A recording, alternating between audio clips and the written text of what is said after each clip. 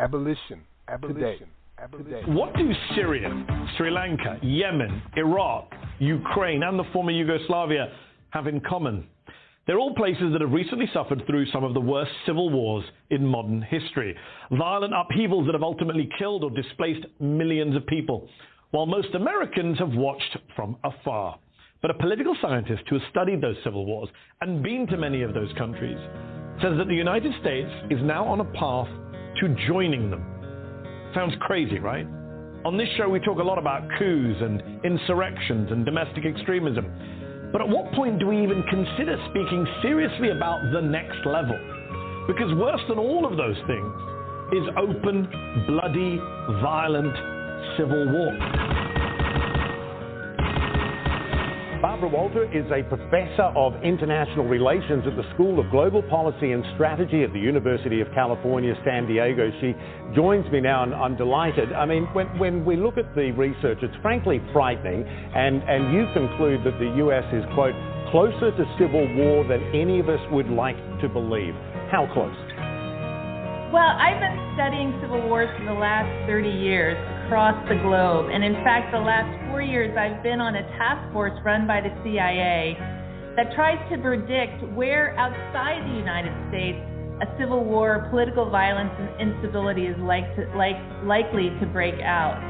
And we actually know now that the two best predictors of whether violence is likely to happen are whether a country is an anocracy, and that's a fancy term for a partial democracy, and whether ethnic entrepreneurs have emerged in a country that are using racial, religious, or ethnic divisions to try to gain political power. And the amazing thing about the United States is that both of these factors currently exist, and they have emerged at a surprisingly fast rate.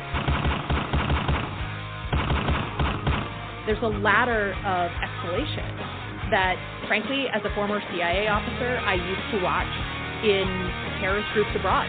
You know, how does a young man in the middle of Iraq go from being, a shopkeeper to a terrorist? Well, there's a ladder of escalation, and I never thought that I would be using those skills to watch extremism in my own country. And there are multiple armed groups. Take the Boogaloo Boys, highly suspicious of the authorities and the media, but who agreed to meet us in North Michigan. They say they're not supremacists, just fighting government tyranny. But in the last few weeks, they're among several outfits purged from social media as part of a crackdown on militarized groups. We watched them preparing, they said, for civil war.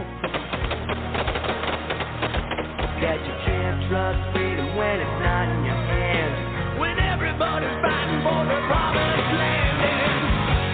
I don't need a civil war. It feeds the rich while it buries the poor. Your power hungry zealots don't give it up. Human grocery store ain't that fresh. I don't need a civil war.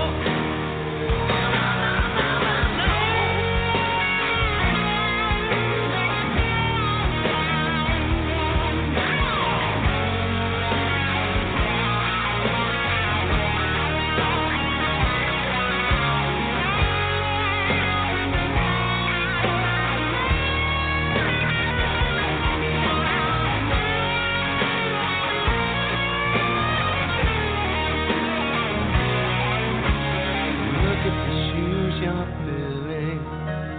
Look at the blood we're spilling. Look at the world we're killing. The way we've always done before. Look in the dark we followed. Look at the leaders we followed. Look at the lies we've swallowed. And I don't wanna hear no more.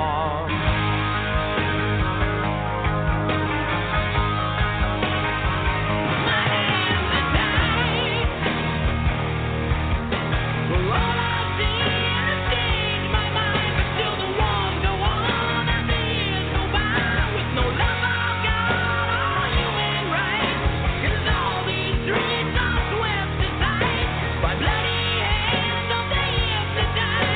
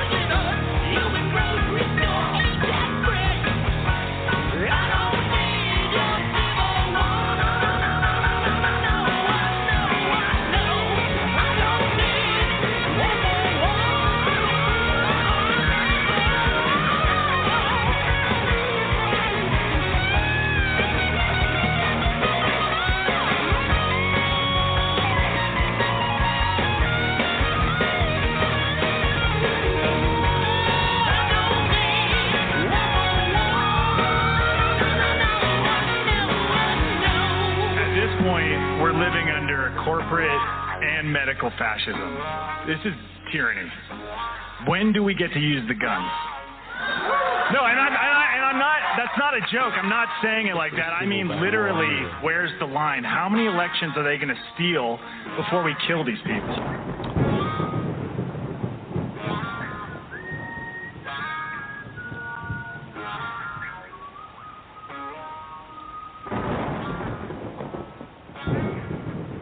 Abolition. Today. You just heard experts speaking on U.S. Civil War is coming, and that was accompanied by and followed by Guns N' Roses' Civil War. Peace and welcome to Abolition Today, a weekly syndicated online radio program with a specific focus on modern slavery as it is practiced through the 13th Amendment of the U.S. Constitution and by for-profit prisons worldwide. We air live every Sunday at 7 p.m. Eastern, 6 Central, and 4 Pacific. Live streams and archived podcasts are available at abolitiontoday.org and on all major podcast platforms. We're also simulcast on the Black Talk Radio Network. My name is Yusuf Hassan. I'm joined, as always, by my co-host, Max Parthas. Peace, Max. What's going on, brother? Peace, Yusuf. I'm here at the Paul Cuffey Abolitionist Center in South Carolina. Well, last week we discussed the system of modern enslavement as it affects U.S. descendants of slaves, or the enslaved, the false narratives, the systemic traps, the criminalization processes, and the racial disparities uniquely overrepresented in black communities. We were joined by the director of Decarcerate Louisiana, Curtis Davis, and he spoke on the Louisiana Abolition Bill, HB 298. It's passing through its first committee hearing on May 16th. Well, today we face the issue of the potential civil war as it is and not as we want it to be. We'll let you hear, like you just did, what we've heard and listened to what the experts are saying. We'll also let those calling for a civil war speak for themselves, from police to the president, in their own damning words. We've got powerful music to match, and we'll bring the words of our wise abolitionist ancestors back to life for a new generation in our Bridging the Gap segment. They have so much, they have left so much to teach, or they have so much to teach, and you're going to learn today for sure. So before we get started, Max, tell us what you think of the opening track and how's your week been? That was a powerful opening track. We got right to the point. That was Barbara Walters speaking. She's a former CIA agent, and it was her job. She was working with a task force to determine where various civil wars will occur and what are the prerequisites. What should you be looking for? They had a program set up and everything for this, like computer program as well as the experts on it. And now they're looking at America saying that's where we're headed. And then you also hear people openly calling for when can they kill us? Like, when do we get to use the guns? When do we get to kill people? That's not protected by the First Amendment. You know what I mean? Like, you're talking about killing real human beings. And this is what they're saying right now. They're preparing for a civil war. It goes all the way back to the preppers and all of that. And, of course, the song is a classic. And it shows you that you're listening to a different type of station. Because we got Guns N' Roses in the house. You know what I mean? Like, we be playing it all. And it all fits. You know what I mean? Guns N' Roses said, he said, the way we've always done before, right? Mm-hmm. It is the way we've always done. We keep doing this over and over again. History repeats. And the Civil War feeds the rich while it buries the poor. Isn't that the truth of it all right there? You got these people it really is. Fortunes. They ain't going to be out there fighting. But they'll watch you do it. They'll watch you massacre. And, you know, I love the line where he said, you can't trust freedom when it's not in your hands. You know, when someone else determines your freedom, then how free are you really? You know, so that's something to really look at. And, you know, I always think of War Pigs by Black Sabbath. You know, if you ask me what's my favorite rock song, I'm going to say probably War Pigs. And that's what Ozzy Osbourne says in his lyrics. You know, it's sort of like, You know, they don't send their children off to war. They leave that for the poor. You know, but we're not talking about the war. We're talking about the actual bloodshed, the taking of the freedoms in the pending Civil War. And in fact, you know, we've named this current broadcast, we named it UnCivil War, as, you know, when someone says, you know, when can we start shooting, they're talking about randomly shooting people. There's no civility in that. You know, there's no civility. You know, see, when you have two countries that they want to, kids. Where's the civility in that? Old men stabbing them in the back with swords, shooting women in the face, slashing their necks. That's not civil. Right. So I'm glad you called it UnCivil War. Yeah, it's anything but civil. God just killed 19 children in a school. And, you know, that's a story we're going to get into later about how the police screwed that all up. But also we just had, before we could even remember the names of the people who were killed in Buffalo, there was 21 people dead in another shooting, you know? And that was a target it was a soft target where they went to a supermarket where old women was normally shopping. And the guy had already surveilled it at least a month in advance. So he knew what he was up against and went in there with full military gear on, including a bulletproof vest, which is the reason he's breathing right now. Because the guard there, former policeman who was also working on a gasless engine, he shot this guy. Unfortunately, it hit his vest and didn't kill him, and he ended up killing the guard who didn't have a vest. Right. So it's very uncivil. They're going after babies. They're going after our elderly. They're going after the poor and the unprotected everywhere you look. Right. So a lot of things happening this week. The state operations meeting from, what was that, yesterday? The days go by so fast. Was that yesterday? Yeah, so much be happening. That was yesterday, yeah. That was a pretty big thing. We do that every week, but we're really gearing up right now with elections coming up in November. The world don't know yet, but we know. Right. They're doing it every day. You was with us this week because you're joining us in Vermont. Right. There's about 4 or 5 states going to Vermont to help them there in Juneteenth and do a national presentation. And we were planning for that, as well as the events that are going on across the country on Juneteenth to counter the narrative of Juneteenth being a celebration when slavery ended. Like, wow, how can you say that with a straight face, man? Right. Well, it's the lack of education. Most people just don't even know. Many people are just coming into the knowledge of Juneteenth, especially those that are not from the South, you know, myself included. You know, it was around 2015, 2016, the first time I'd ever heard of Juneteenth, you know, exactly. And that was in the midst of me already, you know, being a slavery abolitionist. I had never heard of the term, you know, but, you know, now knowing the history and how it's tied to the Emancipation Proclamation and, was that General Granger going into Texas and making the announcement that those in the South were free, but it didn't free those that were enslaved in northern states. It only applied, the Emancipation Proclamation only applied to 10 states. And it was Lincoln's those states effort in rebellion. Right, those states in rebellion. That's a better way of saying it. And of bringing them back into the Union. So it was a compromise that was made. And then we know historically, you know, no sooner than that happened, you know, that's when convict leasing started happening, you know. So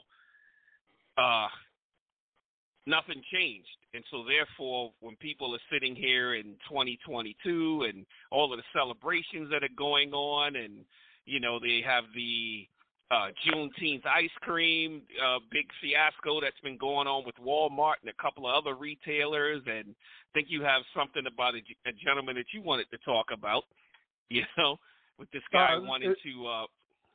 Yeah, it's no big. It's a big story, but it's only an example of the deviousness, the just straight up careless evilness of it. Like we can just screw a whole group of people over with no second thoughts whatsoever. And that's that ice cream. If you look at the ice cream photo, you'll see that it has a TM next to the word Juneteenth. And if you don't know, TM means trademark. And the corporation that is trying to trademark the word Juneteenth as a flavor is owned by a white man. So he's like, hell, this Juneteenth thing gonna be big. I'm gonna go ahead and trademark it right now. Yeah, well, we knew this. We knew this, in fact, since last year when they made Juneteenth a federal holiday on the same day that the proposed 28th Amendment to repeal and replace the exception clause of the 13th Amendment happened. We said, you know, they're going to find a way to monetize this. You know, we were talking about, you know, the Juneteenth mattress sales and all of the things that they do with most, you know, of these quote-unquote holidays that they have. You know, so it doesn't surprise me that this is going on. But we both digress, right? We have a much more in-depth topic to cover this evening, and that's this pending civil war that I hope we're wrong about. I hope we're wrong, Max. There is some things left for the Juneteenth to mention. You know, you was leading up to it, but you didn't actually get to it. So let me get to it. As you said, a lot of people didn't know there was such a thing as Juneteenth till recently, right? So doesn't it seem strange that out of nowhere in 2021, with only 2 days' notice, the President of the United States would say, you know, I'm going to make Juneteenth a holiday. Well, most people don't even know what it is. Like, what would do that? What happened is that was to counter the narrative that we had been building up about slavery abolition. We had planned in advance to have a big press conference that day with Senator Merkley out of Oregon as one of the sponsors, Nikki Williams out of Georgia as the congressional sponsor, and many others were going to speak. And we did do all of that, but it was completely outshined by a brand new holiday for black people who didn't even know they had one until just now. It was done to counter what we were doing, to downplay it. We were literally telling the country in this big press conference that slavery is legal, y'all. It never really actually ended. All you got to do is look at what's going on with these prisons and these jails and these detention centers and then count the bodies and look at the racial aspect, and you'll see it like everybody else sees it, including the forced labor and all that goes with that. That's what we were announcing.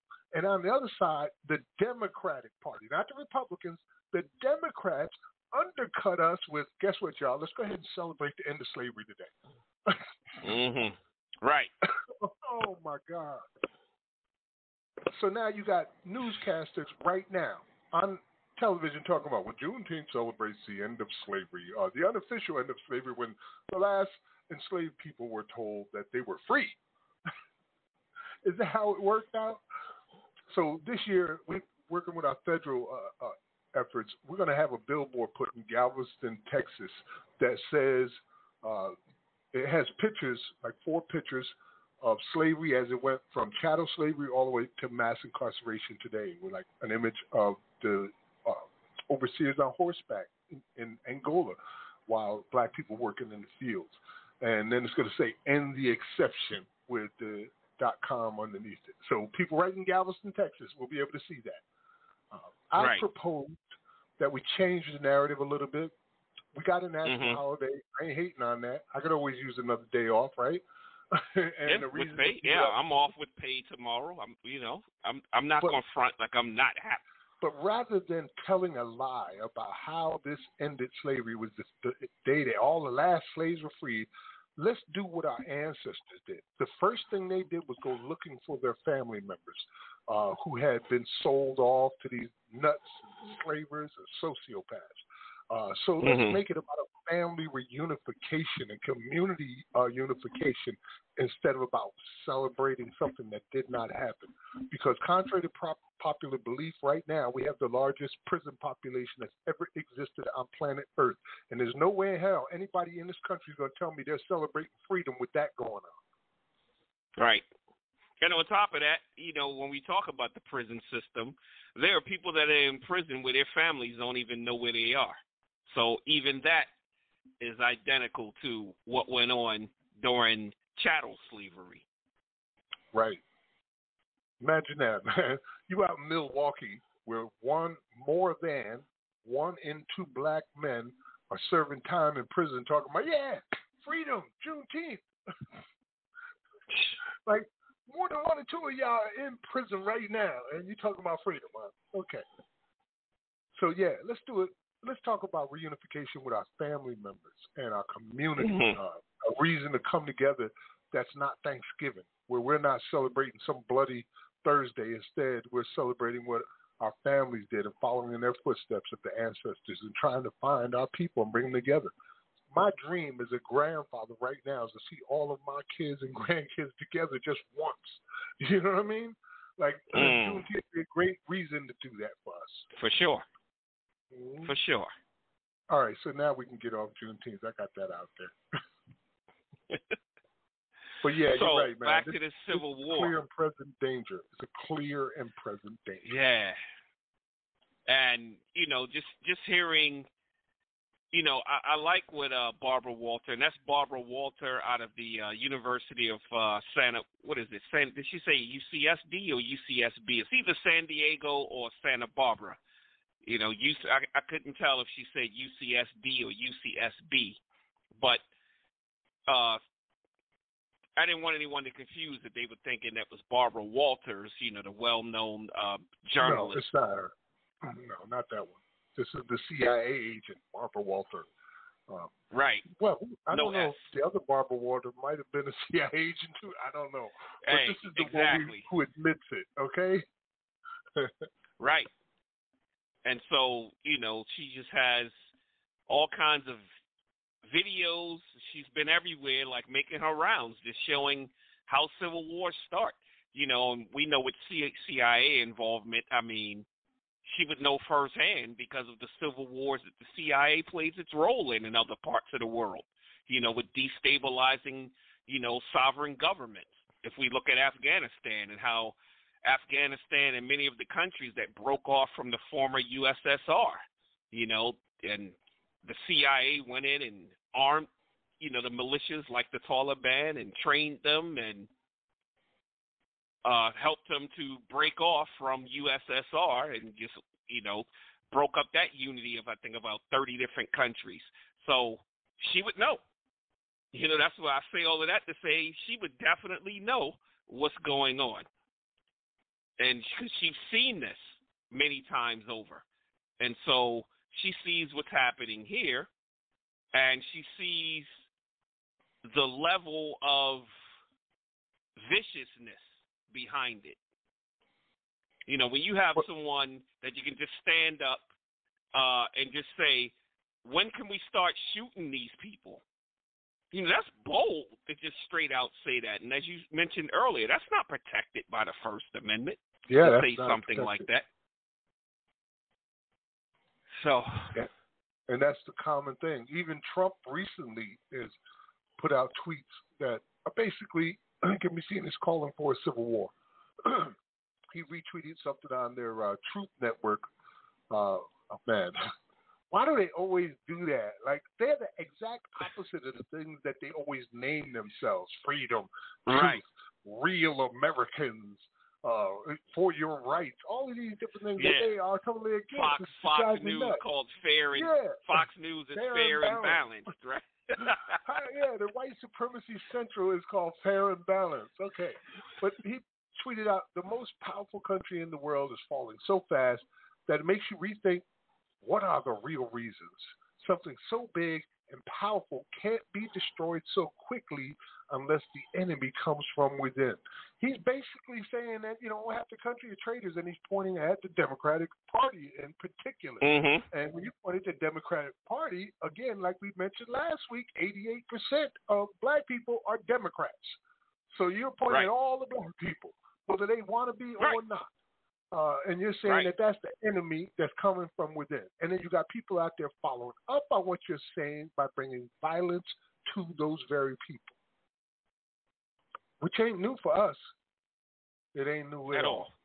We are so tired of it now. It's 2022. Man, give it up already, will you? Like what? I'm at a lost words. We've in fact, we don't need to speak anymore. As we promised, let's let them say it themselves. All right. That way people know that it's not us saying this. This is what they're saying. So, this is what this is. Let's roll out the next track. All right. This is Trump incites civil war leading to terrorist attacks. And it's followed by Vic Mensa, Shelter, featuring Wycliffe Jean and Chance the Rapper. You're listening to Abolition Today, abolitiontoday.org. We'll be right back after this. Abolition Today. Barbara Walter is a professor at the University of California in San Diego. She has studied civil conflict for years, from Yugoslavia to Northern Ireland. Experts who study civil wars and know the warning signs, we've been talking about them, but nobody wanted to believe it. And January 6th made it impossible to deny and ignore that there really was this cancer growing in our own country.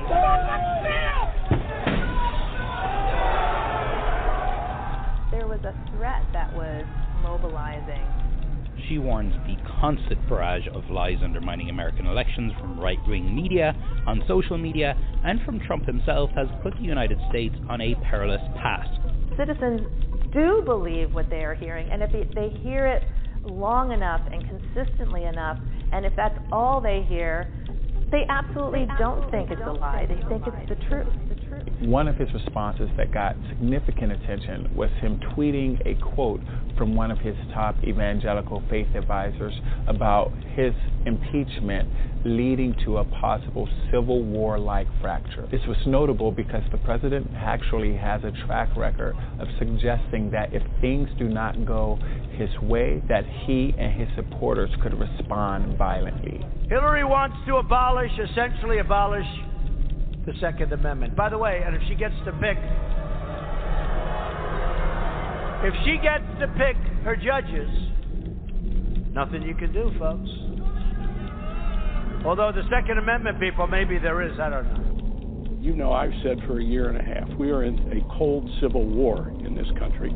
And Trump has brought that cold civil war, and every day brings it closer and closer to ignition. Wilmington, North Carolina cops were caught on a police audio recording saying a new civil war was necessary to wipe black people off the map, longing to, quote, start slaughtering them and using the N-word repeatedly. Quote, I can't wait, God, I can't wait.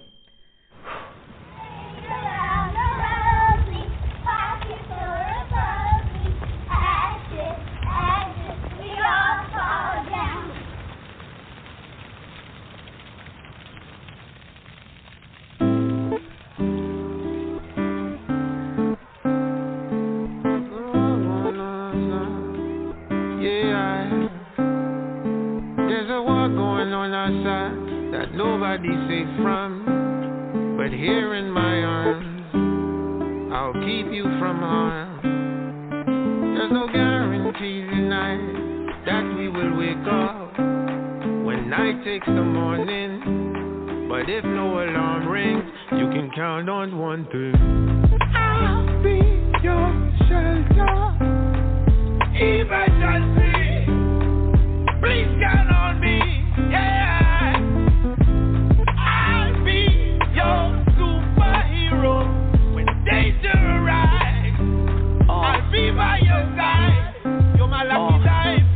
Club told me call 911, but who do you call when the ambulances don't come? Or watch as the ones sworn by law to protect us wrongfully convict us, then call it corrections. Next, they bail the banks out when we in recession and hang us in the jail cell so they can swing the elections. I walk Chicago streets where potholes is deep and Tahoes creep like TLC. Hospital workers and scrubs with no PPE, but they got money for riot gear. My nigga, we dying here, yeah. You tell me not to move with my gun, but we got more funeral homes than schools where I'm from, and on the news all you view is homicides. Tell me why it ain't no trauma units when everybody traumatized. Trying to get on your feet, playing the hand they dealt you. If your house is not a home, let this song be your shelter.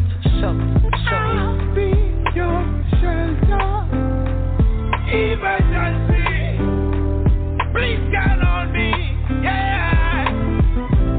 I'll be your superhero when danger arrives. I'll be by your side. You're my lucky dime. It's 100 bags, under the underpass. Rumbling stomachs, cups jingle when hummers pass. Brisk when summer's done, winter is coming fast. And then they Zoom teacher wonder why they don't come to class. The internet been out, the hot water been out. She moved to her aunt's house, then to her friend's couch. The abuser went to jail, but that nigga been out. Producer was in-house, they closer than pen pals. Homeless in the home of the slaves, I wonder how that would feel. To manifest the destiny, a bunch of land they could steal. Think about Kenneth Walker and Philando Castile, how they only wanted to protect their family, while it's niggas out here to make it worse for they folks. It's a deeper how to hell for the worst of these folks. It's a mystery, we never heard the murder she wrote. If we finally paid her back, the whole earth to be broke. An 18-year-old motivated by hate killed 10 people and wounded 3 others in a mass shooting he live-streamed on social media. It happened at a supermarket today. The suspect has been identified as Peyton Gendron. This is video from his arraignment earlier this evening. Police say he was wearing body armor and military-style clothing when he pulled up to Tops Friendly Market and opened fire, first in the parking lot and then inside of the store. He reportedly had the N-word written or etched on one of his weapons. And police say he posted a manifesto online filled with white supremacist ideology. I'll be your shelter, emergency. Please count on me, yeah. I'll be your superhero when danger arrives. I'll be by your side. I write for my niggas doing life with no possibility of parole. You playing Fortnite, that's how long you spending a hole. Live from death row, free my nigga Julius Jones. I had a dream that Mumia was home. I speak freedom in song, cause all I see is racist faces where hate lives and they rape kids in cages. What kind of nation lynch Elijah McClain and send us to the Middle East to die for the flag? They drive us insane to sell us medication. We demand reparations and they tell us have patience. Instead of cash payments we get minimum wages. They give us the black plague then send us a white savior. I found faith when I lost hope. That's when Julius reminded me of a bar I wrote behind bars on the yard where they dream of the street. On death row singing we could be free. We could be free.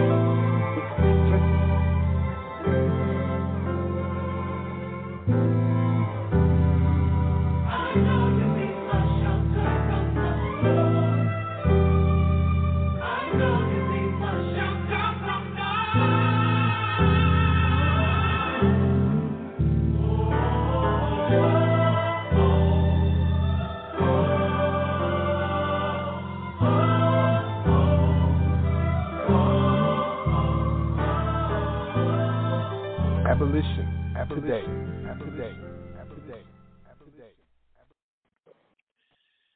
You're back on Abolition Today with Max Parthas and Yusuf Hassan. You just finished listening to a clip of Trump inciting civil war, leading to terrorist attacks, and that was followed by Vic Mensa, Shelter, featuring Wyclef Jean and Chance the Rapper. Max? Man, what he was saying in the song, I'll be your shelter, you got to be that for your family now. Like, you got to really be that rock for your family now. You got to keep your eyes open, not just your community. Anywhere you're around, try to pay attention to your surroundings, because they have shown what they're capable of and what they're willing to do. And they're not going to go to the places where a bunch of men would be armed. You know, they're going to go to the weakest places they can find, thinking that they can get away with killing babies and old people and the sick and all of that. I mean, we should have volunteers right now guarding our schools. You know, put in an hour a day. 8 people doing that. Right. You know what I mean? Put in an hour a day. Like a prayer service at Mother Emanuel Church. Yes, don't just let them do it, man, and then cry afterwards. Let's be proactive in this right now. We don't have to go to war, but we got to go to defense at the very least. Right. I'm not a proponent of violence, but I'm certainly a proponent of defense. You know, and you can hear it. You got to defend yourself. They're talking. You heard the woman repeating what was the cops said on tape in the police department while in uniform, talking about how they want to wipe black people off the face of the map, how a genocide will put us back 2 or 3 generations and that'll fix us. And they can't wait. was a civil war that somehow they got the memo. They got the memo, and we don't have the memo. But they got the memo that is going to happen. And it's not. And these are people. Go ahead. I was just going to say these are people driving around who are authorized to use lethal force. Yes. And it doesn't end with the cops. The military is going through the same thing right now. Remember, they were trying to do a purge of white supremacists from the military. But you can't purge these generals. And Trump definitely made some inroads in making friends with those white supremacist generals. So what do we do when one group of generals say, well, this guy's president, and I'm taking orders from him, and the other group of generals say, this guy's president, and I'm taking orders from him? What do we do then? Because now you got the military divided as enemy combatants. It's rough. It's definitely rough, and just listening to also what was brought up in the recording from Barbara Walter again. Like I said, there's so much out there from her because she's an expert in this area. She's seen it all over the world. In this clip, she mentioned Ireland and Yugoslavia, two huge civil wars. In fact, I remember growing up, during the 80s, I didn't know what it was all about. This is always the IRA fighting, the Irish Protestants and Catholics fighting each other for years over there. And again, she's an expert in this area. And then they capped it off, speaking about Buffalo. And like you said earlier, before we can even really get to know the names of the people, because I don't know any of the names. I have to look and see the names, because no sooner there was that, it was, okay, well, that's what you did. Well, let me show you. I'm going to top that. And we saw what happened in Uvalde, Texas, and just all the crazy news stories that's coming out of there, Max. She said that there was two things that really showed that America is going into civil war. She said the way, let me see, what's the two? A partial democracy, right? That's the first thing, which is what we have. We've been downgraded from a democracy by the international community, too. And then also ethnic entrepreneurs. Isn't that such a nice way to say something like, these murderous, serial killing mass murderers, ethnic entrepreneurs who exploit. Yeah, when she said it, I'm division. like, okay. When she said that, I said, okay, I'm going to have to look this up, because those two words don't even go together. Yes. So she's mainly talking about like the Trumps and all the underlings that, like Ted Cruz and all those that following his lead, ethnic entrepreneurs. They're exploiting these differences in order to gain political power and in order to gain control. And even if it leads to death and destruction for them, it's worth it, because they're sociopaths. They have no sense of empathy. They don't care if you die. As long as it's not them and theirs, they're perfectly fine with their losses. Like I said, if this thing pops off, it's not them that's going to be doing it. Not at all. You'll be out there defending for your life or fighting for a cause that somebody else is making billions off selling arms. Yeah, and like when I heard her say ethnic entrepreneurs, the first thing that came to my mind was ethnic cleansing. Because traditionally, when you hear about ethnic entrepreneurs, you're talking about, basically people that come from other countries and they set up shops in their own little neighborhood selling to each other. Like creating their own little economy within the global or the U.S. economy. You could have, for instance, where I live, it's a very strong population of Central America where I live, and most of the stores around here cater to that population. So that you would hear that as an ethnic entrepreneur, and that's why I thought it was just a strange usage of her saying that, because again, I immediately thought ethnic cleansing, and from the clips that we're hearing from cops and from other people, that's what they mean, that they want to actually clean us out and get rid of us. Right, that's the end result of this ethnic entrepreneurs who create violent division is ethnic cleansing. One side wins, and guess what happens to the other side? Well, Set them back 4 or 5 generations, as he said. Wipe them off the face of the map. That's what the cops said in uniform. And this is not new to us. This is what we keep saying. It's just expanded. It's getting worse and worse and worse. I was reading a article from Buffalo, for instance, back in 1983, where the title said, Buffalo is now a city of fear. And apparently they had a serial killer there who was going around killing black men. And he was doing it with a small caliber rifle, a .22. And he must have killed about half a dozen people before they finally caught him. But let me read just a little bit of this article about Buffalo. They said, hate literature was distributed throughout the city in the form of licenses to hunt coons and back to Africa boat tickets on the Cunard ship line.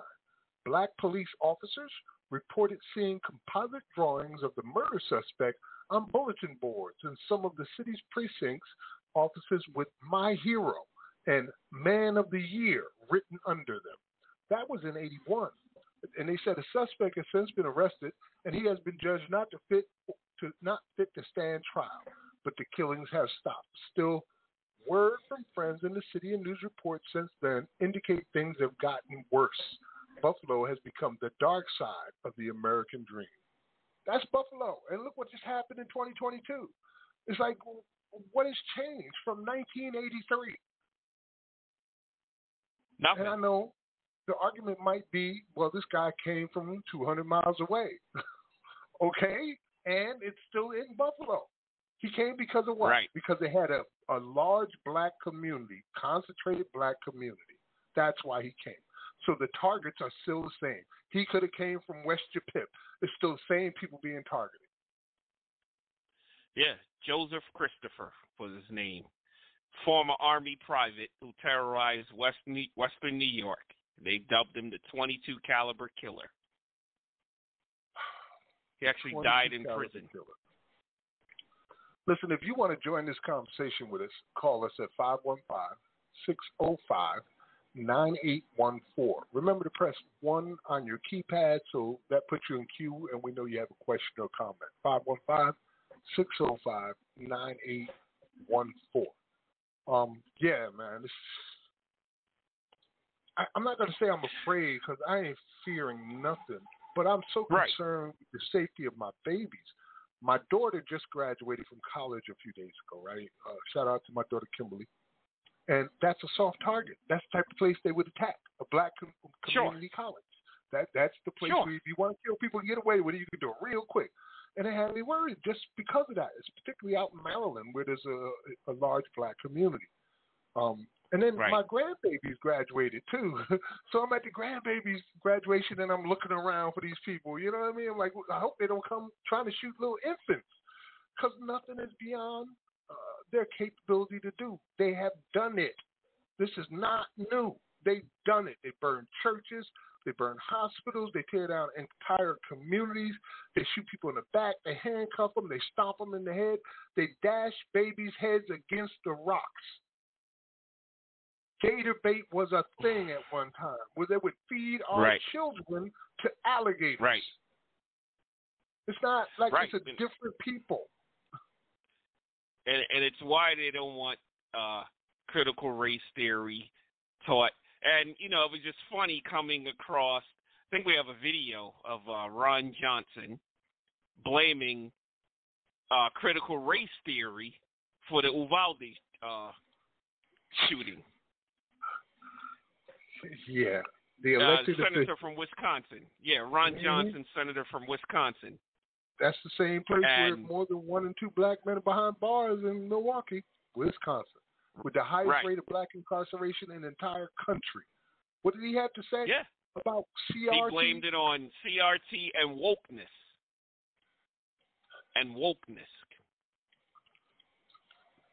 And surprisingly, because he was on Fox Business with Neil Cavuto, and you know, it caught Neil off, and he was like, "Well, wait a minute. School shootings have been happening long before CRT even became news. Like, so you can't blame that." And I think the producers, you know, cut the clip at that point. But he was damn sure trying to blame it on CRT. Oh yeah, wokeness. And it's like that movie Don't Look Up, right? Like, why would Don't you Look not Up. want to be woke? Why would you not want to be aware of the reality of your circumstances? Why not? Yeah, why not? That does. So, and just on the topic of Uvalde, you know, a lot of news has been coming out about the police response in Uvalde, or lack thereof, because they didn't even engage the person, and I think he was inside for 30 to 40 minutes, and they basically cowered. We know the same thing happened at Stoneman Douglas down in Florida. You know, the police officers ran. You know, and so it made me do some research on that. And actually came across information where the U.S. Supreme Court has made a ruling stating that police have no duty to protect the public. And I have an article here. I'd like to read from the article. And it says, let's go back 11 years to February 2011 in New York City.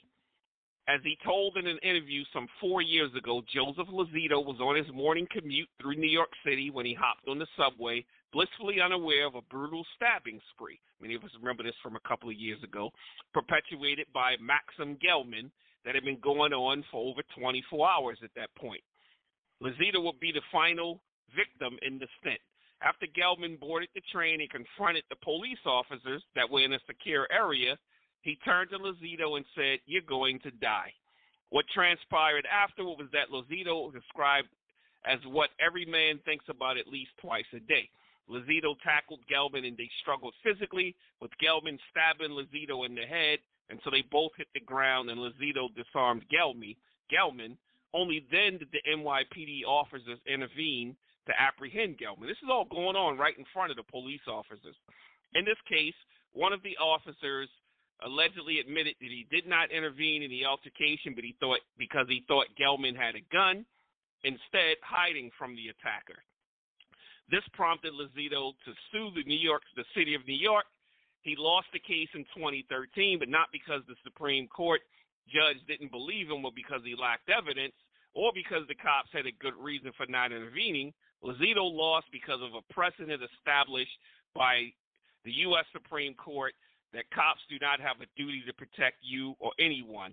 And it goes back to a case in 2005, and it will have the Supreme Court case up on our Abolition Today Facebook page. It's Castle Rock, or Gonzalez versus Castle Rock, where this woman, Jessica Gonzalez, had a restraining order against her husband, and the husband came and violated the protective order, murdered her 3 children.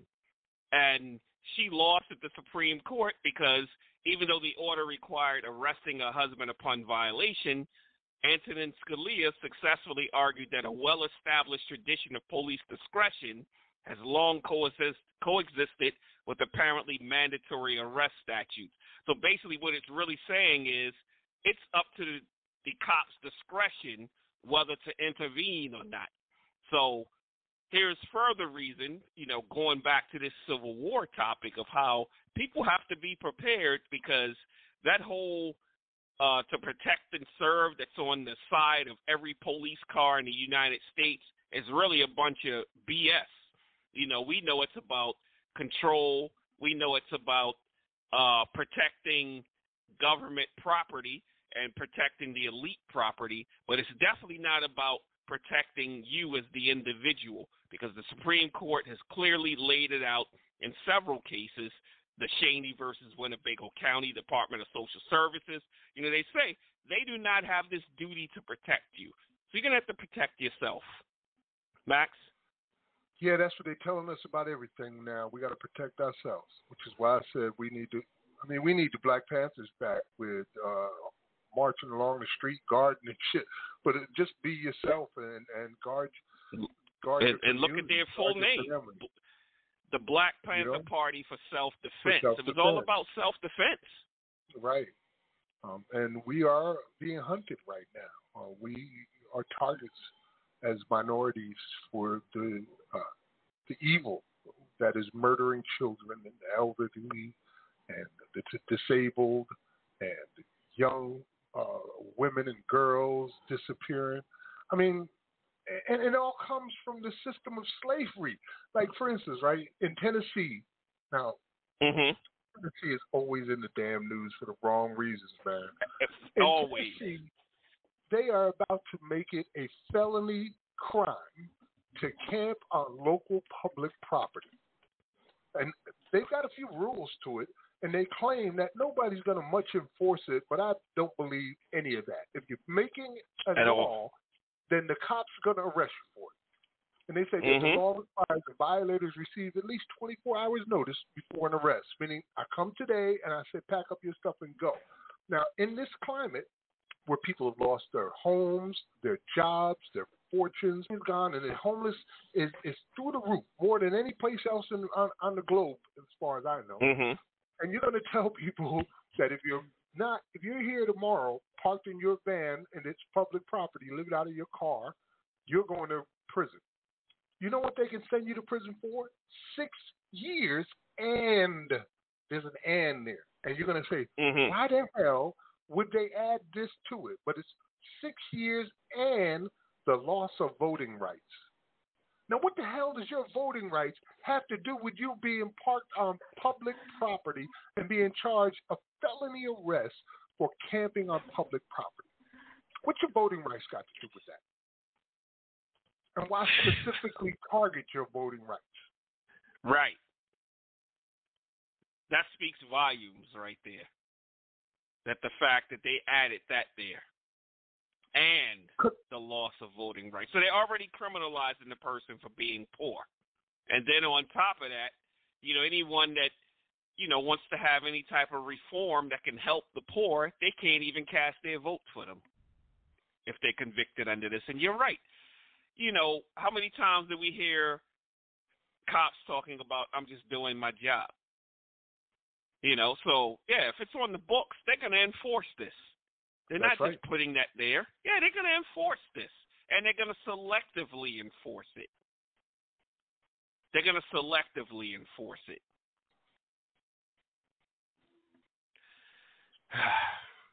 And we know who's going to be targeted by this, because we know who's affected by this homelessness and poverty. Right, we know where it starts.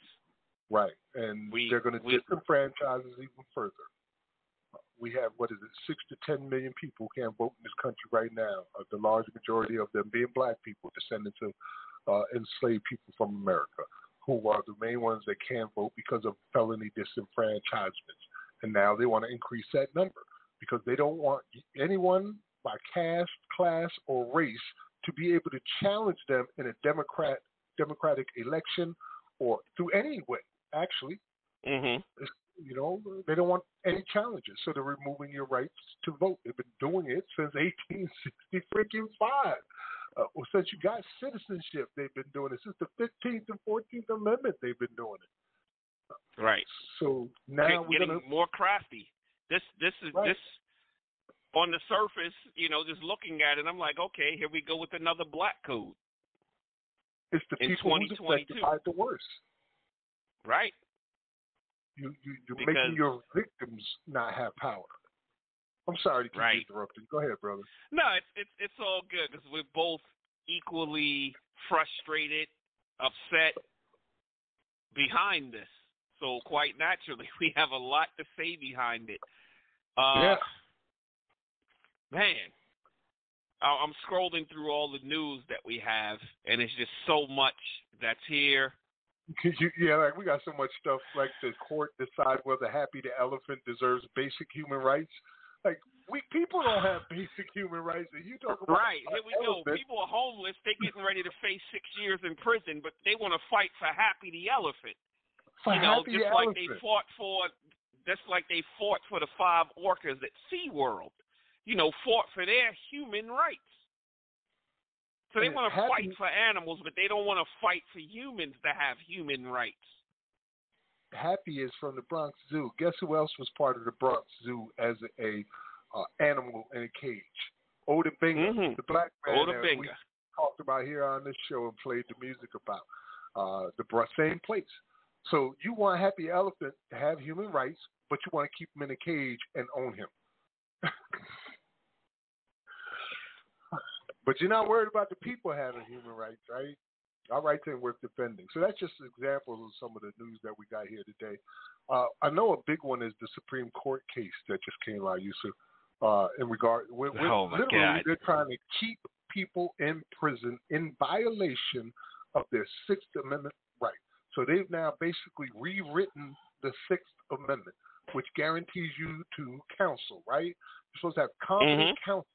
But now, because of the Supreme Court, if you find out that you had incompetent counsel or that they were working with the police to keep evidence or information out, or working with the prosecutors to do the same in corrupt cases, you can't even challenge it. Done deal. Sorry, we can't revisit that because what did you say it applies to? Only the initial case and not the appeals? I'm going to try my best not to go on a rant. You know, when I start getting into these court cases that really, lights a fuse under me.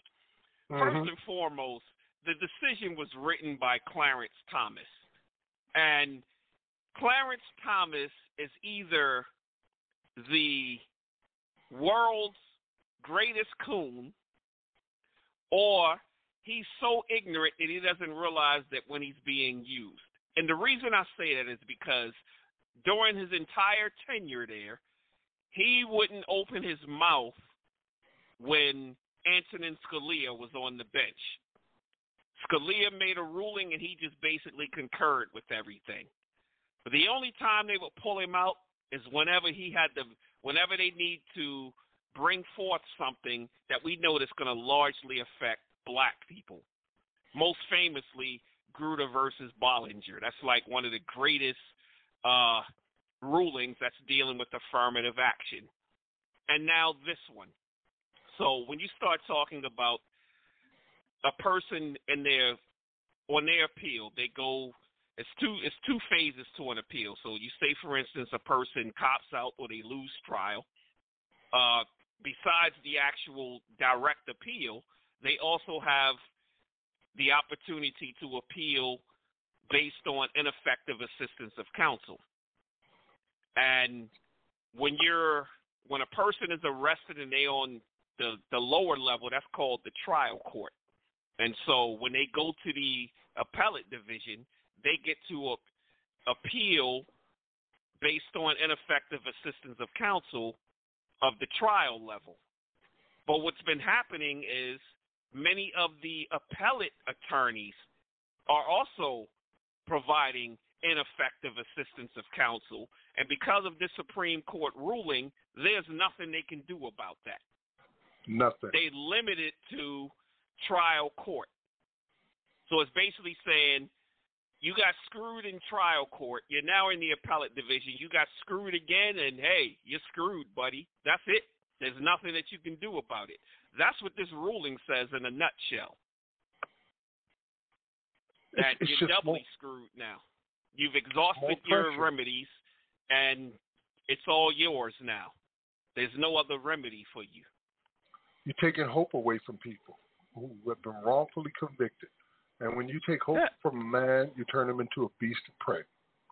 And we know who it greatly affects, because one thing about ineffective assistance of counsel, so remember I talked about the appeal. So if a person cops out, generally they're going to lose their right to a direct appeal, meaning about the case, because they've copped out. They've given up that right. So they only have really the right to appeal, based on ineffective assistance of counsel. When they lose trial, they have both. Lost my train of thought. I'm just so upset about it, I lost my train of thought for a second, Max. But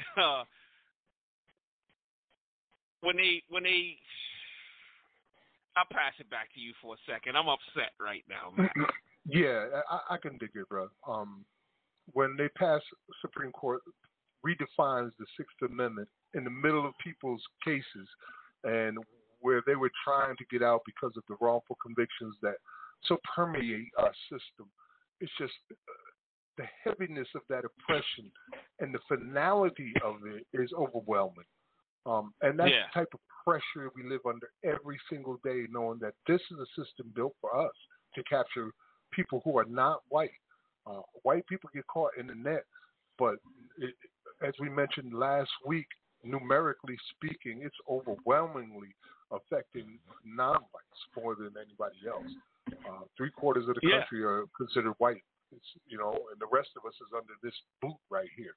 And I was reading some articles from newspapers back in the 1800s through the Black Chronicles newspaper. I have a copy of that. So I often go through the book and read these articles. And let me read one of the things that came out around this time. It says, revolt follows 3 years repressive legislation. The revolt in Virginia has occurred 3 years of oppressive Southern legislation. Remember that Southern legislation that Frederick Douglass warned about? They said Virginia, in April of 1839, made all meetings of free Negroes or mulattoes for teaching, reading, or writing unlawful. This crime may be punished by 20 lashes for a black and a $50 fine for any white involved. Georgia lawmakers in 1829 prohibited the circulation of pamphlets of evil tendency and punished those teaching any black to read or write. Evil tendency sounds like CRT, right? In 1829, North Carolina made illegal the sale of firearms, gunpowder, or lead to any slave who did not have the written consent of his master. Penalties included 3 months imprisonment for white and 39 lashes for Negroes. In 1830, a North Carolina law provided that anyone circulating literature intended to excite insurrection, conspiracy, or resistance in the slaves or free Negroes was for a first offense to be pilloried. What the hell is pilloried? I'm going to have to look that up. I think I know, but I got to want look to be that sure. one up. Pilloried? Negroes was the first offense to be pilloried, whipped, and imprisoned for 1 year.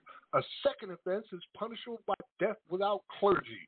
The law also, death without clergy, like we're going to kill you and we ain't even going to let you talk to God before you go. Like you're not going to be able to talk to God's man before you go. We're just going to kill you. The law also makes teaching slaves to read or write illegal. Counting, however, is permitted. Oh my God. Goodness. Okay, so if you can think of one of them wooden blocks that has a hole for the head and holes for the arms, and they just make them stand like there. That, right? Wow. Yeah. And excite insurrection, conspiracy, or resistance in the slaves or free Negroes for a first offense. And then the other one says the North Carolina law requires that all Negroes emancipated after 1830 leave the state within 90 days. A Negro resident who remains out of the state for 90 days is not permitted to return. This prevents free blacks educated elsewhere from returning to teach others. Wow. Get out and don't come back here with that old education thing that you be talking about. Right. We don't want you to read. And if you come back reading, guess what we're going to do to you? And then the last two is in 1830, Louisiana lawmakers compelled all free blacks who entered the state since 1825 to leave. All the free blacks. We don't want any black people here that ain't under our control, who we don't own. That was Louisiana. And in Mississippi, the last one, since 1829, any slave who strikes a white man with an intent to kill is to be lashed 100 times a day for 3 days. 100 times a day for 3 days. Imagine that, cutting into your skin 100 times a day for 3 days if you strike a white man who has intent to kill, with intent to kill. So if you catch this white man raping your daughter or your wife and you strike him with the intent to kill, that's your punishment. They're not going to kill you because you're like a horse. They don't want you dead. You don't serve no purpose dead, but they're going to break you, and you're going to wear the scars for the rest of your life if you survive it. This is what we've had to go through. And these laws and the Supreme Court rulings that they're doing now is just the 2022 version of these things. You know, with that being said, we should go to the next track, man, and hit our music break. Yeah, we definitely need to take a break for a second. Yes. Ooh. Yes. The next one is Stephen Marsh. He's another expert on this. He's the author of The New Civil War, and that's going to be followed by Marilyn Manson's Killing Strangers. And I know some people might say, why are you playing Marilyn Manson? Didn't we tell you we're going to let them speak for themselves today in their own damning words? Well, here we are. Mm-hmm. You're listening to Abolition Today, abolitiontoday.org with Yusuf Hassan and Max Parkers, and we'll be right back after this. Abolition Today. Joining us now is Stephen Marsh, author of The Next Civil War, Dispatches from the American Future. Thank you very much for joining us tonight. Really appreciate it.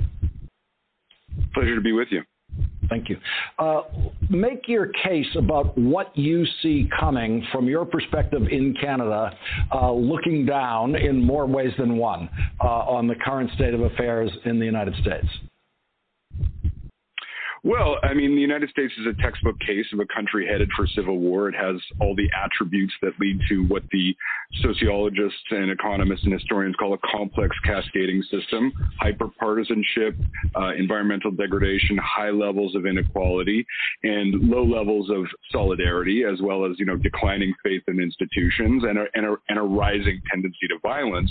And, more or less what I see broadly is a struggle over the meaning of America, and that expressing itself through violence. You say in your book, you say the United States is coming to an end. The question is how? In your view, how? Well, the book offers it's speculative nonfiction, so there's many different ideas of how it could do. I mean, it could be a conflict with a sheriff who decides not to obey the mandates of the federal government. It could be sort of a broader terrorist act that causes martial law to be imposed.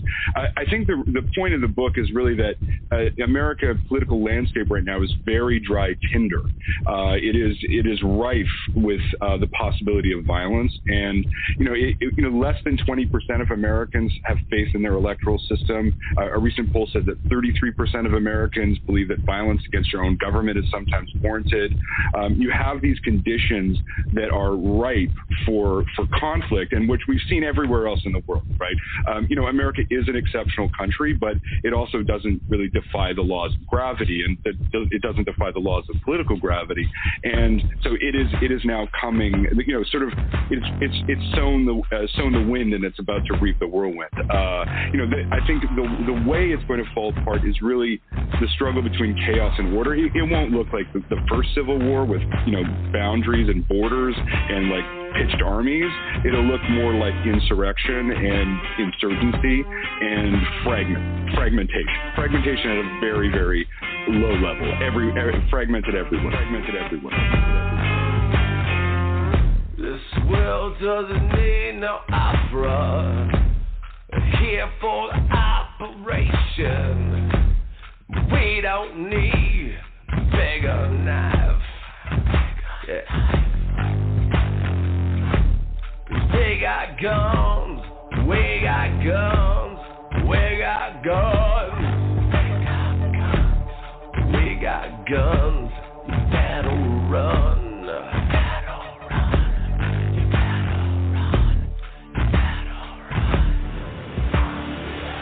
We're killing strangers. We're killing strangers. We're killing strangers so we don't kill the ones that we love. We're killing strangers. We're killing strangers. We're killing strangers so we don't kill the ones that we love.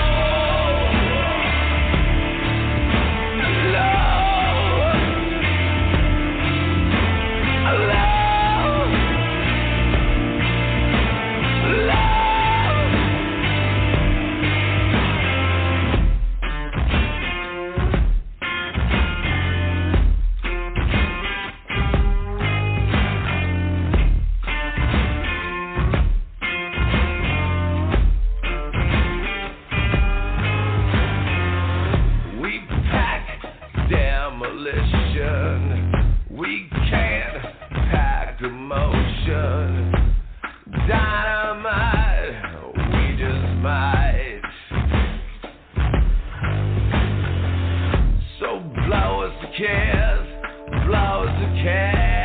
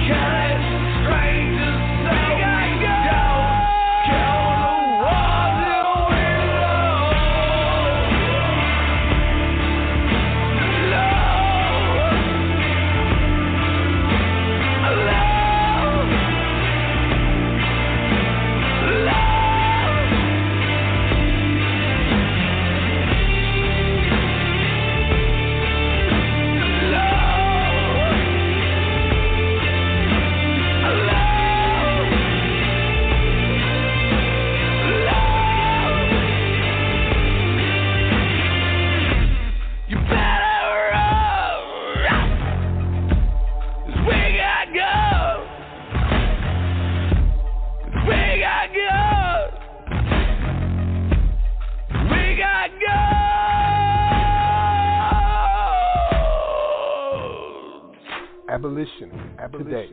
Today. Well, you just heard Stephen Marsh, author of The New Civil War, and that was followed by Marilyn Manson, Killing Strangers. Lot to unpack on that one, Max. You want to start or you want me to start? You can go ahead, man. I'll follow up. Okay, so the first thing I wanted to talk about, he spoke of this thing called complex cascading systems. And for those who are unfamiliar, it's just basically where you have multiple systems that are built together, one sort of like one holding up the other, and where if one falls, they all fall. And so you see this if you've ever played stacking cards or Jenga, this game called Jenga with the blocks. It's something that we do in engineering, especially software engineering and electrical engineering, where systems are built on top of each other. So he compared that, and when you talk about cascading, that means it brings it all down. And so he compared that to the system of government that we have sitting up here in America, that, once one of the government falls, then the whole thing falls. And so we're like seeing faith in the voting process, for instance. Like faith in the voting process. Exactly. I mean, that's a key element of the government. The key element right there. So once that fails, and in fact, I think we had a video of someone, it was talking about a military takeover being the end of democracy. So, you have the government, the chief executive of the U.S. government is the president. He's called the commander-in-chief. And here's how close we came to the end of democracy. I mean, one, you had the QAnoners, with the expectation that Trump was going to have the militia come and arrest Kamala Harris and Joe Biden and Hillary Clinton and a whole bunch of other people at the inauguration and just basically take the government back over. Now, until Joe Biden is sworn in, Donald Trump is still the president, and it's something that could have been done. It would have been really crazy for it to happen, but as he was the chief executive officer, he was the commander-in-chief of the armed forces. Now, whether or not the military would have followed him or not, but it definitely would have been the end of democracy, because we know that whole change of power thing is governed by, I think it's the 12th or the 20th Amendment, and, it's all these procedures that go into place. What if it's something really crazy? I bet it wasn't for lack of trying. I'm pretty sure he tried to get them generals on his side during this election, and probably got word from, we don't have enough guys. We need 3 more guys. 3 more generals got to get on board, or something simple like that. It's like, damn, I don't have 3 more. They have fail safes in place, and they probably had to have a certain number to agree to it. But that's just how easy it could happen. You talk about this complex cascading system, and you bring up the great point of that voting, which is that's what democracy is, right? The cornerstone of U.S. That's the cornerstone of democracy, is the right to vote. One person, one vote, and every vote counts. Allegedly. That's what they tell us, right? Well, we know historically, North Carolina and Tennessee are always up in the news, especially when it comes to historical news. So when you talk about an elected government, we go back to the insurrection of 1898 that occurred in Wilmington, North Carolina, where, pretty much the vast majority of the government. Isn't that the same city that these cops are talking about the Civil War, and they can't wait because they're going to slaughter black people? Exactly. I was gonna make the connection. So historians have described this insurrection of 1898 in Wilmington, North Carolina, is the only coup in U.S. history. And this was a situation where a violent white mob decided that they wanted to overthrow the government, the duly elected government of Wilmington, North Carolina, but consisted of, mostly blacks, So they destroyed black businesses, murdered black residents, and forced the elected local government to resign en masse. And that same day, as the insurrection took place, they stripped the voting and civil rights from the state's black population, and they faced no consequences behind it. Sounds kind of familiar, right? You know, storm the Capitol, and, you know, there's really like no real consequences behind it. A bunch of scapegoats. While the people who orchestrated walk free. Right. And so they're telling you, you know, we got guns. Don't they always tell us that? We got That's guns. what Marilyn Manson was saying. He said, we're killing strangers so we don't kill the ones that we love. AKA, we ain't got no love for you Negroes. Right. And he kept saying it. He said, blow us a kiss and we'll blow you to pieces. Mm-hmm. You know? And just the same way that they had the violent groups show up for when blacks wanted to register to vote in the South, then the same thing happens. You know, they show up in different areas with their assault rifles and, you know, their mask on and everything and trying to intimidate people. Nothing has changed with that. Listening to Stephen Marsh, the author of the New Civil War on this track, one of the things that stood out for me the most was the clarity with which he expressed the circumstances.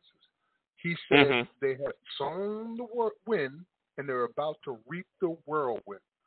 Both him and Barbara Walter said basically the same thing. The stages of this Civil War have already begun. They've already got past the first couple stages. We're in like part 3 of it right now, and it's only going downhill from here without an immediate solution. And this little petty bickering that we see them doing in the halls of justice and politics is not the solution. You've got to hold these people accountable because they're going to preempt you, Democrats, and do it to you. If you don't do it first, it's almost inevitable that if 24 comes along and Trump is allowed to run and he does not win, you can rest assured that there's going to be a coup. If we make it that far, there's no reason this guy should even be walking the streets right now legally. Like, he's guilty of so many crimes, and his followers. And you allow people to get up on a stage and tell the whole world, when do we get the chance to start killing these people who are stealing elections? Who's stealing elections? Well, didn't Trump put a hit out on the election workers? Or was it in Georgia where the 2 women had to live under fear of death because he called them out by name, and then they got doxxed, and then he said that they should be killed for treason. Election workers. People are afraid to work as election workers now because you might get murdered. You know, I found we have this poll finds majority of Americans worried about another civil war. And then another poll conducted would favor, it said 52% of Trump voters and 41% of Biden voters would favor blue and red states seceding from the Union. Those are big numbers, Max. You're talking about half of each one, basically. Right. Half of each. For different reasons. For secession. Yep. I see why the North want to do it. That's where all the money's at, right? Just like back in the day where they had the textiles and the industry, you know? And I see why the South want to do it because they're just sick and tired of having to deal with these non-whites. Like, they want their own thing. They want their Confederate states to be back together, and they don't want us to have anything to do with it.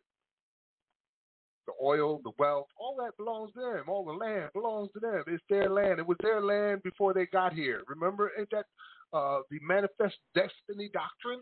That all you got to do is show up and the it's yours. doctrine of discovery. That's it. And the doctrine it's of yours. discovery. Making their own rules as they go along.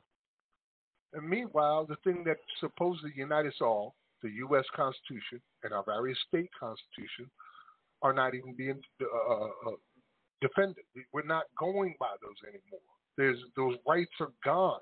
They're treated like privileges. The Supreme Court just rewrote the damn Sixth Amendment.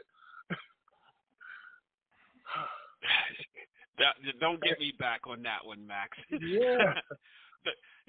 The one thing that I did want to mention to clarify my statement from earlier, that when a person pleads guilty, then almost all of their appellate rights are gone, with the exception of being able to do a post-conviction relief, a motion for post-conviction relief for ineffective assistance of counsel.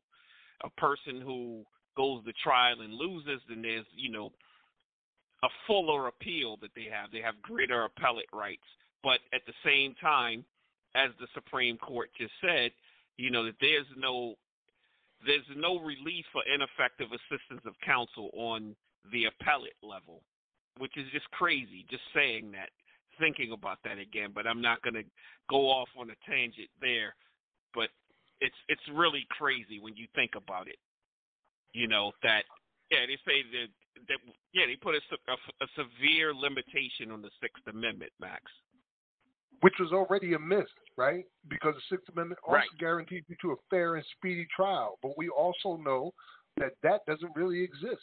We've had people on this program who had been in prison for 3, 4, 5 years without a trial. We know of cases that have gone up for as much as a decade, 12 years without a trial. Most jails, particularly in communities with high black populations, are filled with people who have been in those jails for 3 and 4 years without getting out. They call it in Chicago, someone called me from Cook County Jail, and he told me they call it being SOL'd. And not the general term of SOL, but it means sooner or later, that they'll do something with your case. That's your next court date, SOL. Part of the Sixth Amendment is where you never actually get a trial, because 95% of all federal cases end in a plea bargain, which is actually unconstitutional. So you're only getting 5% of the people who actually get a trial. And who's the ones handling the trials? Well, 95% of all prosecutors are white. 95%. 83% of white men. Yeah, exactly. So who do you think they're sending to these prisons and jails through these plea bargains? Take a guess. You only get one, and you already know what the answer is all day long. If you go to any courthouse that has a black community anywhere nearby, you'll see it filled on one side with defendants by black and brown people, and the other side with the judges and such, you'll see normally is all mainly white people. It's like you're back in 1850 all over again. Just go to a court. All over again. Especially on the days when people come in to pay their fees and fines. Because the extortion is crazy. Yeah. So we have one more track. Yeah, I was going to lead up into that. We got, just to show how serious things are. Because again, we're not telling you what to do. We're just telling you what is happening. And what they're saying. And what the people who are proponents of a civil war are saying. What's happening around you right now. This is a need-to-know basis. And you need to know for the sake of your family and your community. You've already seen the death and destruction they're capable of enacting. But they're going farther than that. They're taking over entire governments. Out in Cottonwood, they had a white militia that took over Shasta County, California, using a recall as well as a couple $100,000 that was given to them by one of their racist allies. And we'll let you hear that track, as a matter of fact, and what he has to say, because it's going to piss you off. But the truth hurts, and we're here to bring the pain. This is the Cottonwood militia member, Carlos Zapata. He's in the Shasta County, California recall hearing, and it's on Indisputable with Dr. Rashad Ritchie. You're listening to Abolition Today, abolitiontoday.org. We'll be right back after this. Abolition Today. Modi, his family and supporters face threats from militia members and their allies, including militia member and mask opponent Carlos Zapata, over public health measures and what some saw as insufficient support for gun rights. Okay, here's some of that video. I don't blame you for wearing masks because I'd be hiding my face too if I was you. I'm telling you right now that right now we're being peaceful, and you better be happy that we're good citizens, that we're peaceful citizens. But it's not going to be peaceful much longer. Okay? And this isn't a threat. I'm not a criminal. I've never been a criminal. But I'm telling you, good citizens are going to turn into real concerned and revolutionary citizens real soon. That we're building, we're organizing, and we'll work with law enforcement or without law enforcement. But you won't stop us when time comes because our families are starving. Because this is a warning for what's coming. It's not going to be peaceful much longer. It's not going to be rah-rah. It's not going to be speeches. It's not going to be gathered outside saying a Pledge of Allegiance. It's not going to be waving flags. It's going to be real. When you've seen the things that I've seen, I went to war for this country. I've seen the ugliest, dirtiest part of humanity. I've been in combat, and I never want to go back again. But I'm telling you what, I will to save this country. If it has to be against our own citizens, it will happen. And there's a million people like me, and you won't stop us. That man, his side won. Everything he says, he means. I believe that. Law enforcement in this country, leaders, community members, we have to take seriously these individuals. They are dangerous. Modi's ouster, the guy who's the sensible one, gives the majority of the 5-member board to a movement aligned with the Cottonwood militia now. The militia now controls the local government. With his likely replacements as either construction superintendent Dale Ball or school board member Tim Garman, who are separated by only 33 votes, and each of them celebrated their victory with known militia members of that local community. No matter how this works out, the militia is now in charge of one American jurisdiction, of one local government. They got one now, okay? Locked and loaded. Okay, let's put up a picture of the billionaire that funded the recall. It attracted the interest of Connecticut film producer who donated $450,000 to the recall's Political Action Committee nearly 2 years after donating $100,000 to the campaign of the current supervisor, Patrick Jones, who celebrated Modi's ouster. The 60-year-old spent years unsuccessfully battling the county in court because of business deals, all right? So now they are in control. Abolition today. Well, there you heard it. Cottonwood militia member, he's really the lead member, Carlos Zapata, speaking on the Shasta County, California recall hearing. And you heard narration from Dr. Rashad Ritchie on his show, Indisputable. And we just had this conversation, Max, when we talked about the complex cascading systems. We talked about voting. 33 votes made a difference. And then to hear what he politics said, is local. You know, like saying, look, we're not going to be outside marching and doing the Pledge of Allegiance or any of that. He said, you better be glad we are peaceful. But we ain't going to be peaceful much longer. And we're not coming out to talk. They are so there's planning a million of us. Strikes. Yeah.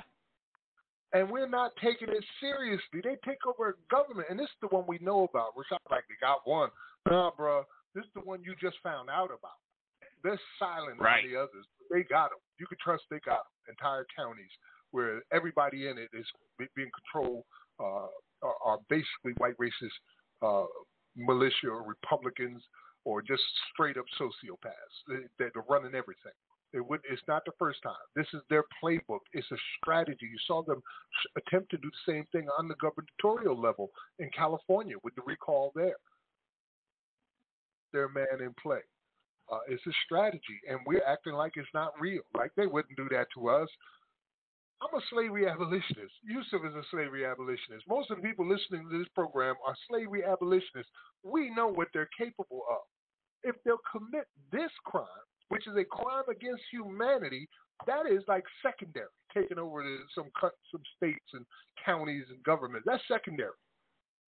Right. So, again, The proof is in the pudding. It's in their own words. And this man was not arrested. He was not thrown into jail. His white privilege allowed him to stand up there and say, we about to start murdering people. And basically giving the information for free over the public airwaves to his listeners and supporters to say the time is near. Get ready. Mm-hmm.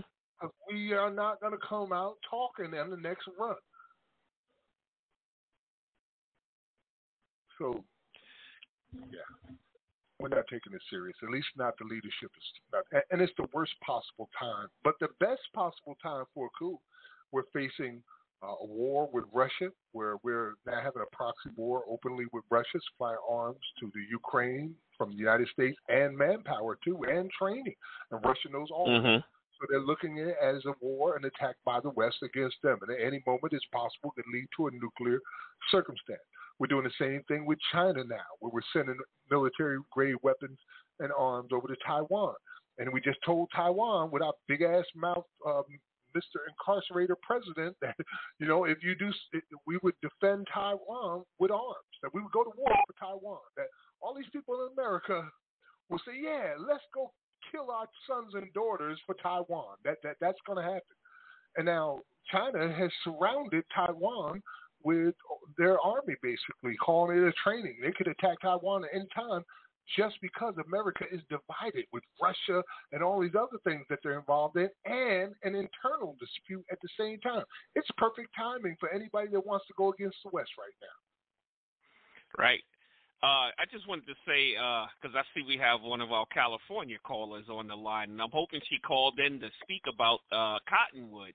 So if you are listening and you want to call in, we have time for a quick call or two. 515-605-9814. Remember to press 1 on your phone so you can be put in the queue. So I'm just putting that out there. There you go. Thank you, Nuve. Thank you so much, Nuve. Welcome back to the program. Nuve Brown, everyone. She's the editor of the, what is it, San Francisco what is it? Bayview Magazine. Bayview Magazine. Did I say it Nuve. correctly? It's actually, can you hear me? Newspaper. Yes. Newspaper. Yes, so the National Black Newspaper. Yes. Right. Yes. So listen, we're Much like right the in Black the middle. Chronicles. Yes. Yes.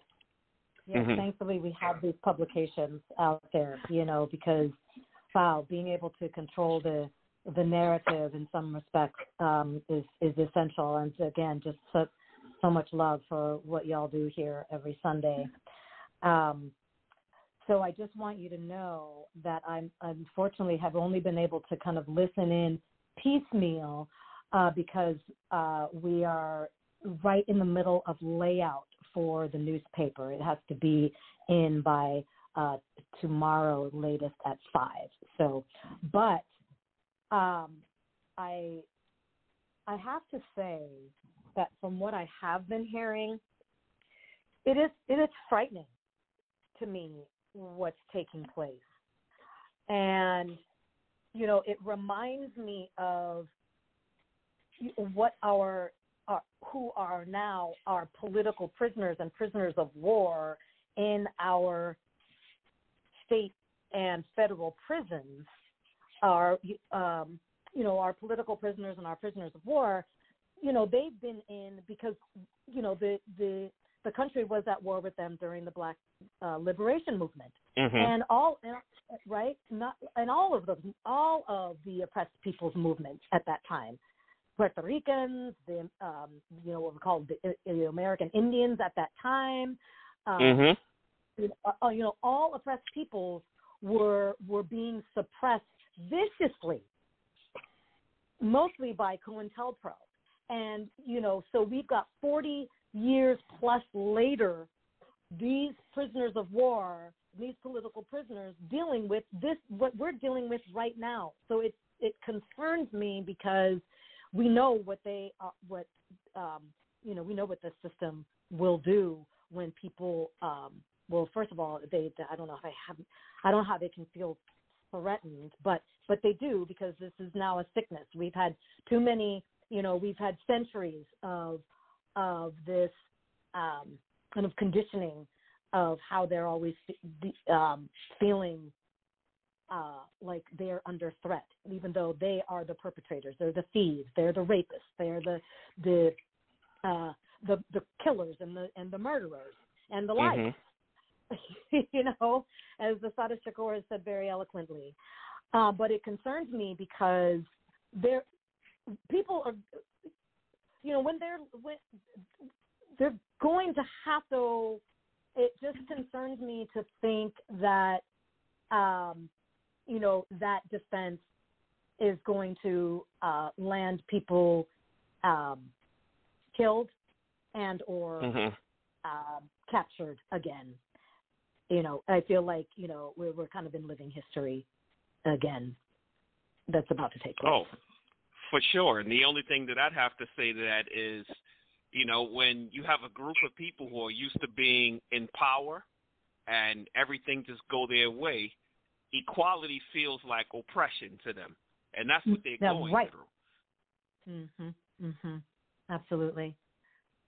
Absolutely. Well, and they also don't even realize, like, if we just take the white male who feels under threat, they don't even understand, because they're ignorant, right, that their own government has put them in this position.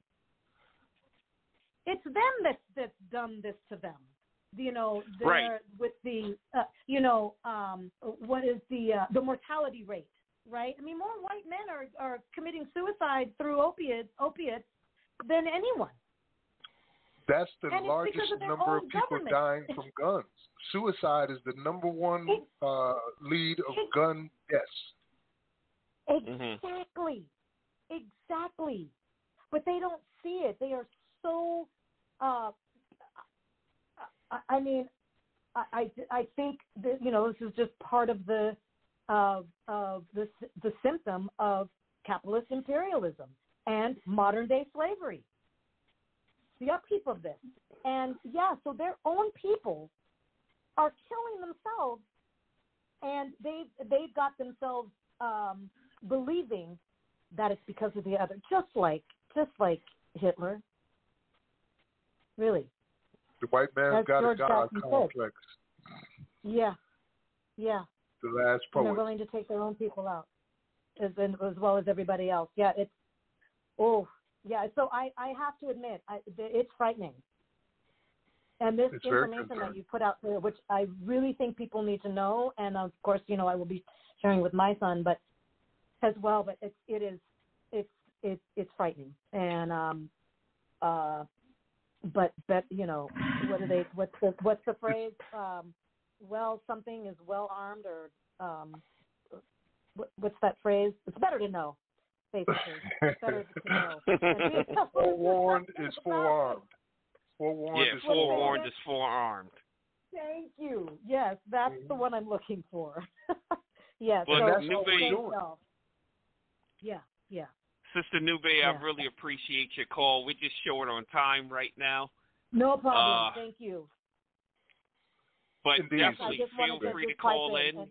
You reach out to us at any time. You know, love having you call in and love talking to you. And, you know, we're looking forward to meeting with you on your podcast as well. Absolutely. Yes, she's the host of Prison Focus Radio. So check her out on Prison Focus Radio. All right, brother, thank you so much. Again, big ups what you do. Peace. Thank you. Yeah, we didn't take a stand here. We were just saying this is what's happening. This is the reality of things. This is in their own words. These are the experts talking. If you want to ignore the signs of the times, that's on you. But I'm going to make sure my family and my community is as safe as I could possibly make it. And I'm going to play my part to continuing to bring down the structure of slavery and genocide. We've got some big news coming up in the next couple of weeks. Real big news. I don't want to spill the beans right now, but the abolitionist movement is about to get some big stamps. And that's going to happen in the next 2 weeks, just before Juneteenth. So follow our work to make sure that you stay up to date on this stupendous announcement coming out in a couple weeks.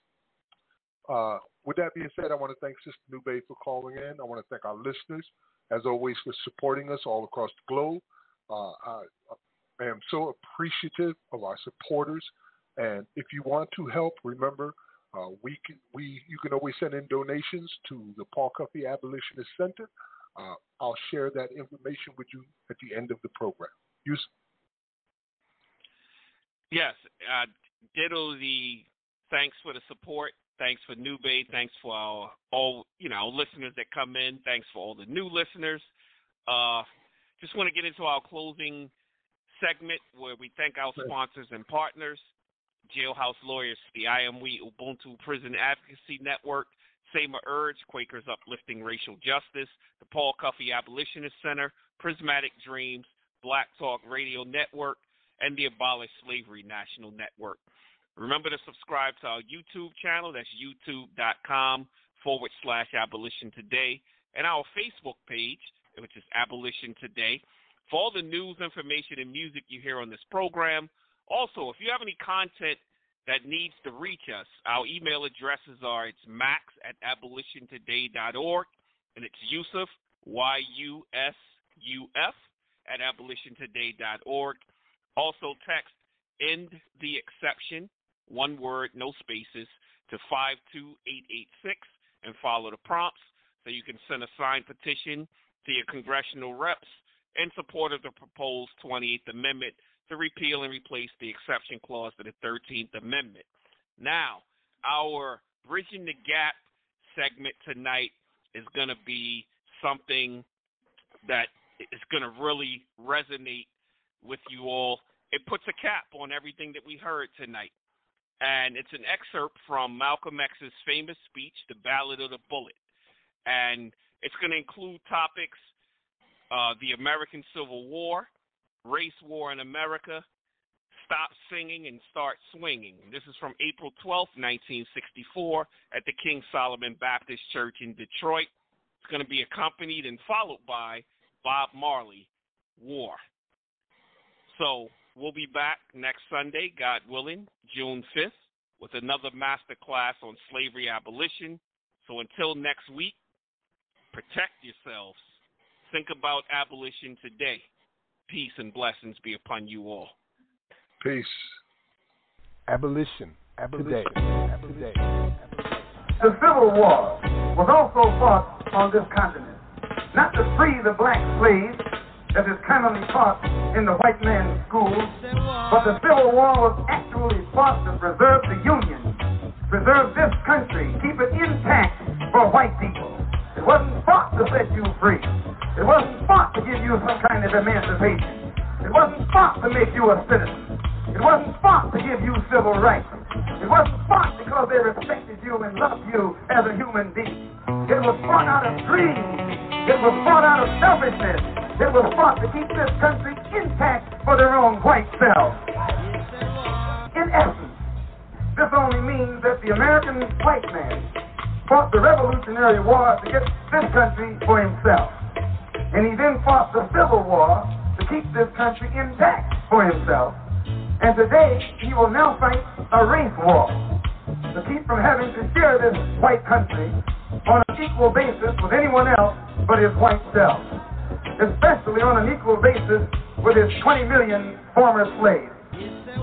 So again I ask, where will all of these demonstrations end? And who dares to say that our people are not justified by demonstrating their resentment over the injustice and mistreatment that our people have suffered these 400 years at the hands of this cruel, inhuman American white man? We have nothing to lose but our shame. We have nothing to lose but the hell we experience every day living here in these rat-filled slums. America is faced with her worst domestic crisis since the Civil War, or since the Revolutionary War. For America now faces a race war. A race war is worse than a Revolutionary War. A race war is worse than a Civil War. A race war is a war in which no holds are barred. A race war is a war in which children are destroyed, in which children are mutilated, in which children face the same destructive wrath that grown-ups face. A race war is the worst war that you can conceive. And this war, race war that is coming upon the head of the white man is something that he is bringing down upon himself. The entire country is on the verge of erupting into racial violence and bloodshed. Simply because 20 million ex-slaves are demanding freedom, justice, and equality here in America from their former slave masters. 20 million so-called Negroes, second-class citizens, seeking human dignity, seeking human rights, seeking the right to live in dignity as a human being. And rather than give genuine respect and recognition to your cry for human rights, the American white man answers your nonviolence with violence. He answers your prayers and your freedom songs with false promises, deceitful maneuvers, and outright bloodshed. According to what we are taught from the white man's textbooks in his school, the Revolutionary War and the Civil War were two wars fought on American soil, supposedly for freedom and democracy. But if these two wars were really for the freedom and human dignity of all men, why are 20 million of our people still confined here in America and enslaved by second-class citizenship? Something is wrong. The truth is that the Revolutionary War was fought on American soil to free the American white man from the English white man. The Revolutionary War was never fought to provide freedom and democracy in this white country for the black man. Our people remain slaves here in America even after the Declaration of Independence was signed. In fact, most of the white founding fathers who signed the Declaration of Independence were nothing but slave owners themselves. It is sheer hypocrisy, sheer ignorance, sheer insanity, and it is nothing but hypocrisy for the American white man to pretend that the Revolutionary War was truly a war of independence as long as 20 million black people here in America are denied the privileges of an independent people. So today, though Islam is my religious philosophy, my political, economic, and social philosophy is black nationalism. As I say, if we bring up religion, we'll have differences, we'll have arguments, we'll never be able to get together. But if we keep our religion at home, keep our religion between ourselves and our God, but when we come out here, we have a fight that's common to all of us against the enemy who is common to all of us. Whether you are a Christian or a Muslim or a nationalist, we all have the same problem. They don't hang you because you're a Baptist, they hang you because you're black. They don't attack me because I'm a Muslim, they attack me because I'm black. They attack all of us for the same reason. All of us catch hell from the same enemy. We're all in the same bag, in the same boat. We suffer political oppression, economic exploitation, and social degradation. All of them from the same enemy. The government has failed us. You can't deny that.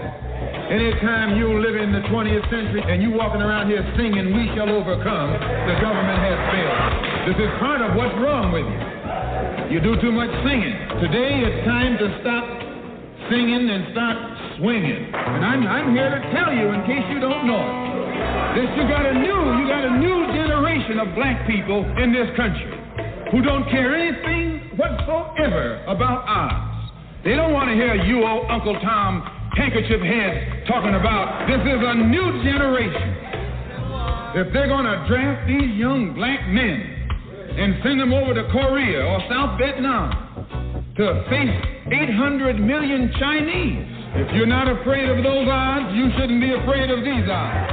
And when I speak, I don't speak as a Democrat or a Republican, nor an American. I speak as a victim of America's so-called democracy.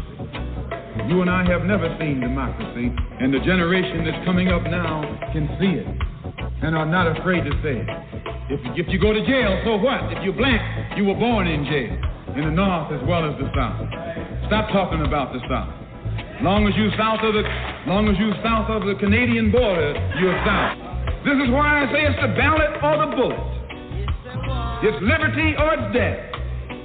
It's freedom for everybody or freedom for nobody. America today finds herself in a unique situation. Historically, revolutions are bloody. Oh, yes, they are. They have never had a bloodless revolution or a nonviolent revolution. That don't happen even in Hollywood. Revolutions overturn systems. Revolutions destroy systems. A revolution is bloody, but America is in a unique position. She's the only country in history in a position actually to become involved in a bloodless revolution. All she's got to do is give the black man in this country everything that's doing. It'll be the ballot or it'll be the bullet. It'll be liberty or it'll be death. And if you're not ready to pay that price, don't use the word freedom in your vocabulary. Until the philosophy which old one race superior and another inferior is finally and permanently discredited and abandoned. Everywhere is war. It's a war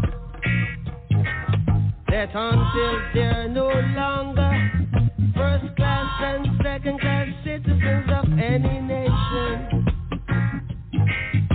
until the color of a man's skin is of no more significance than the color of his eyes. It's a war that until the basic human rights are equally guaranteed to all without regard to race. This a war that until that day, the dream of lasting peace, world citizenship, rule of international morality will remaining but a fleeting illusion to be pursued but never attained. Now everywhere is war, war,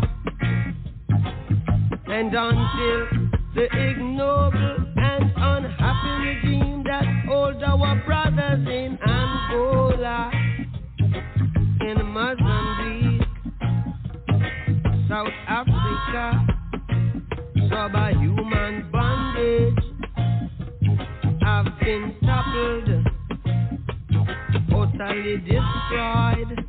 Well, everywhere is war. It's a war.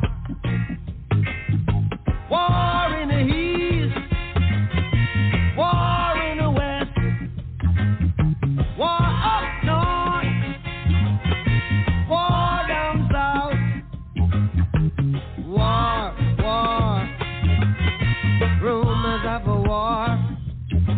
And until that day, the African continent will not know peace. We Africans will fight, we find it necessary, and we know we shall win, as we are confident in the victory of good over evil. Good over evil, yeah. Good over evil. Abolition today.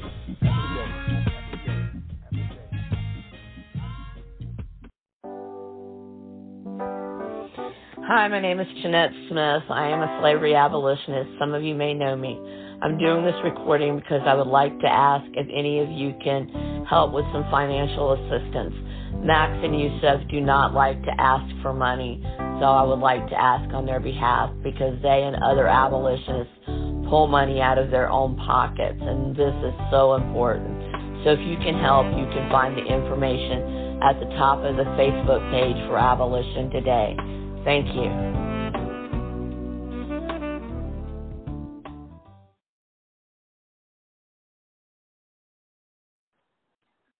With the Lucky Land Slots, you can get lucky just about anywhere.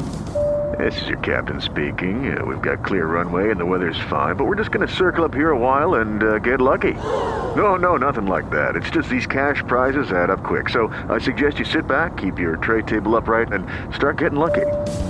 Play for free at LuckyLandSlots.com. Are you feeling lucky? No purchase necessary. Void where prohibited by law. 18+ terms and conditions apply. See website for details.